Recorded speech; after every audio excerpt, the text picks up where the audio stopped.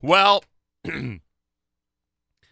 I have asked Mayor Weingarten to join me here on an early Friday morning.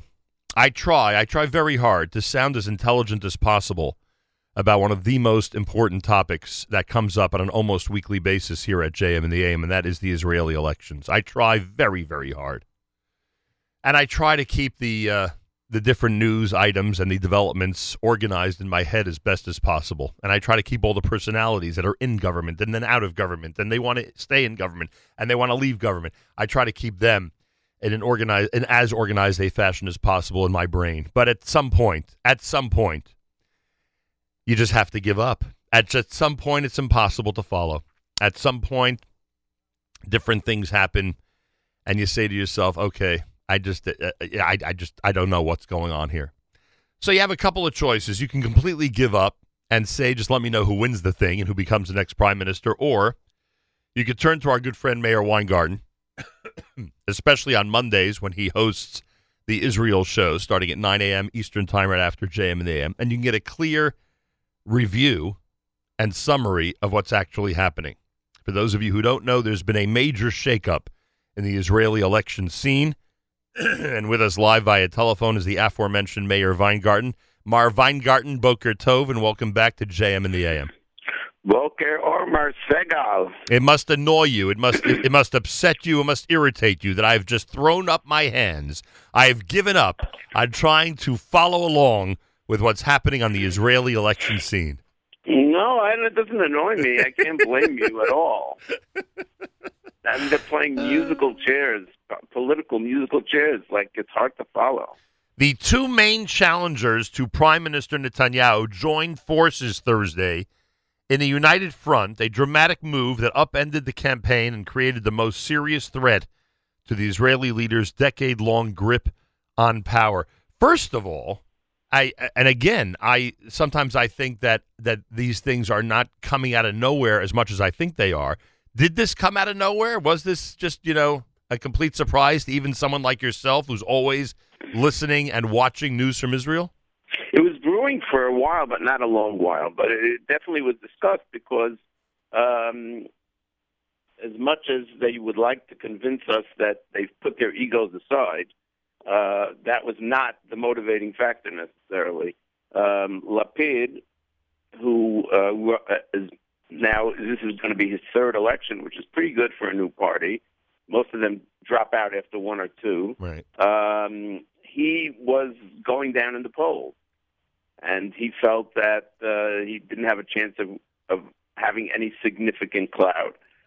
And he joined with Benny Gantz. So they were talking on and off for, maybe 2 weeks already. And finally, it was in everyone's interest to join. And Lapid, Yair Lapid, he actually made a big concession because he wanted to be prime minister. He's been in politics now for this, like I said, a third election. You're talking about quite a number of years. Right. And Gantz just comes out of the blue and just like Lapid did 2 elections ago, right, and grab up, right? So Lapid in his first election, I think, got 19 seats or something like that. 17, I think. 17. This is the weakness of the Israeli electorate. They just go for some new pipe dream, and then they get disappointed, and then they go to the next pipe dream, and then the first pipe dream disappears.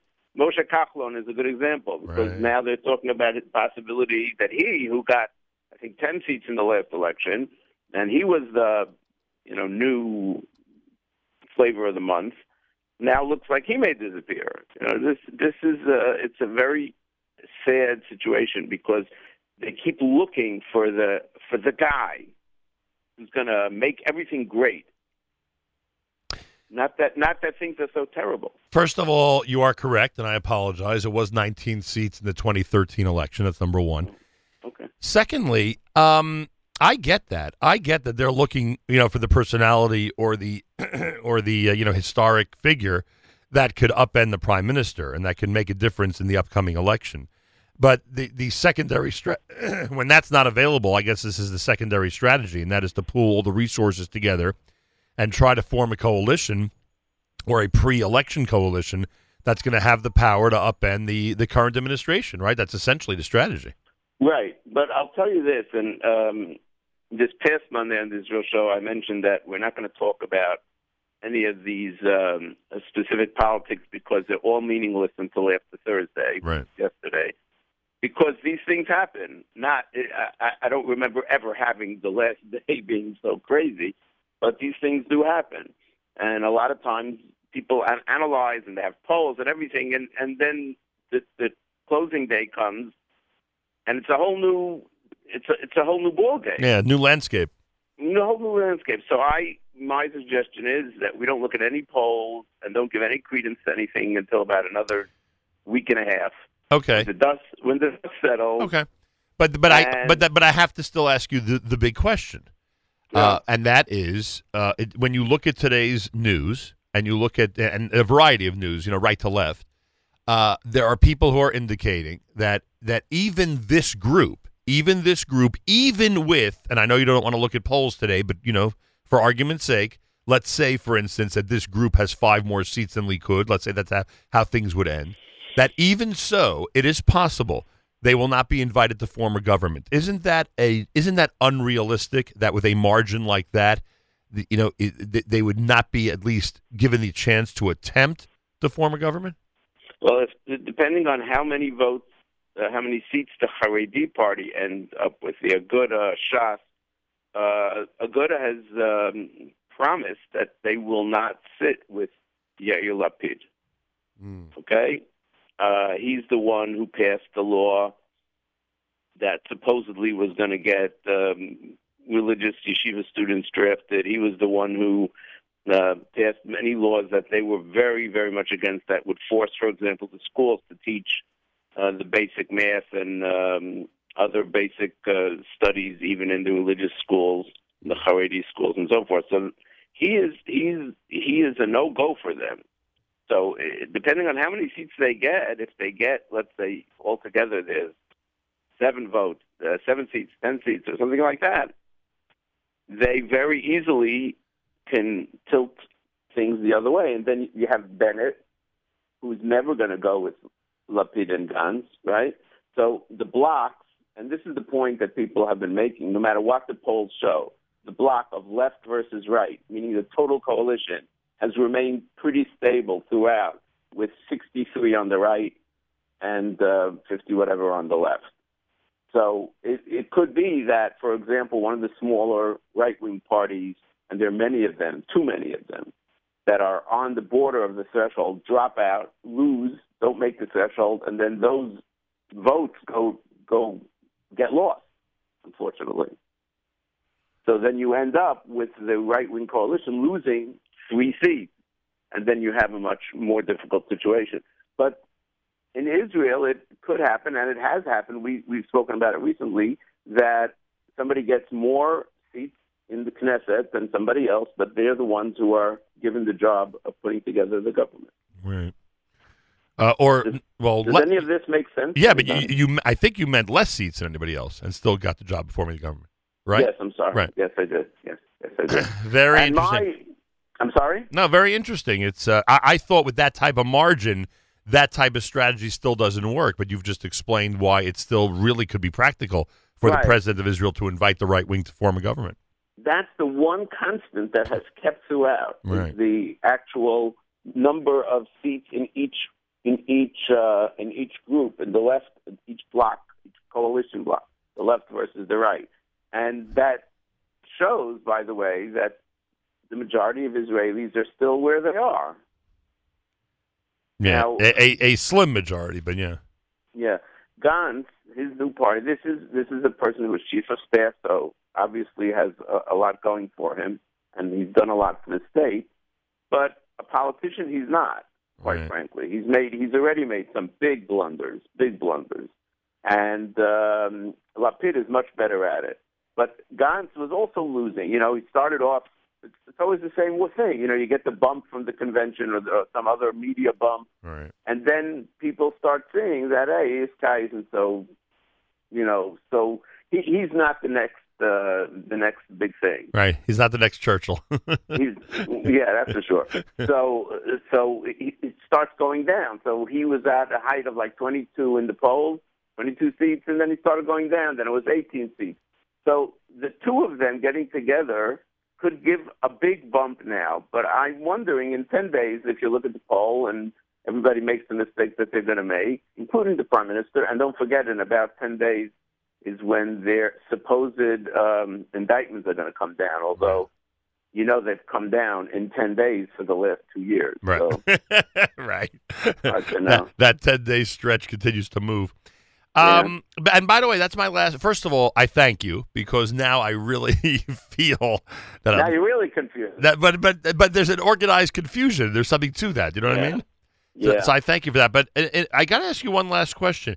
What did you think, with all that in mind that you just said, that this left coalition still doesn't have the leader they think they may have, and you just pointed out that because of inexperience, there's some blunders already being made and more probably down the road.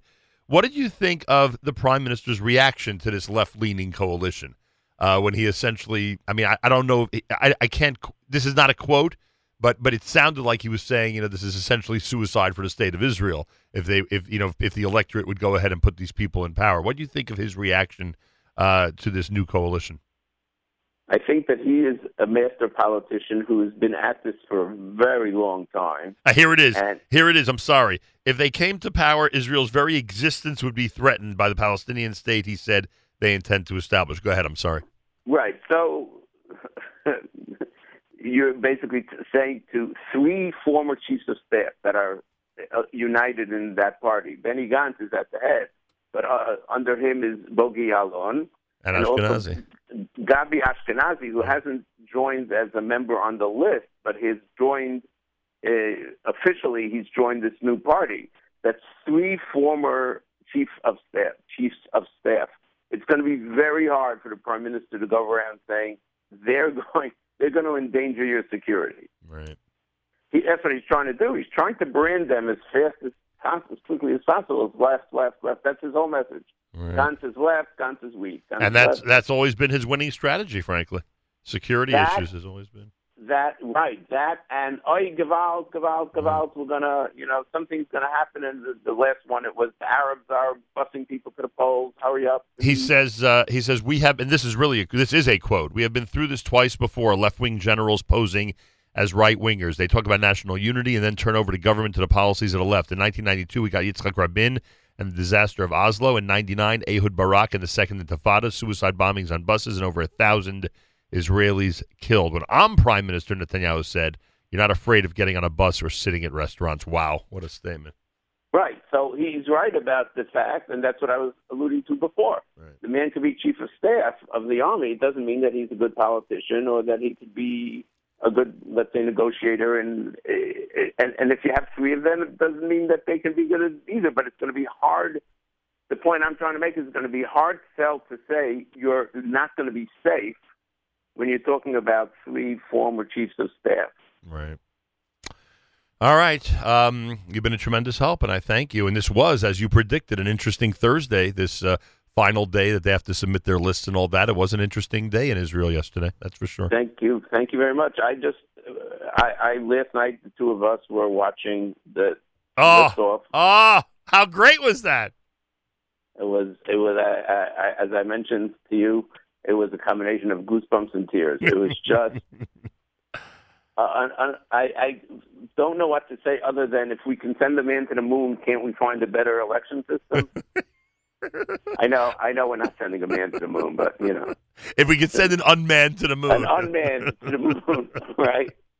By the way, something. Mayor, I'm ashamed of myself. I didn't do better research, but I do have one person working on it.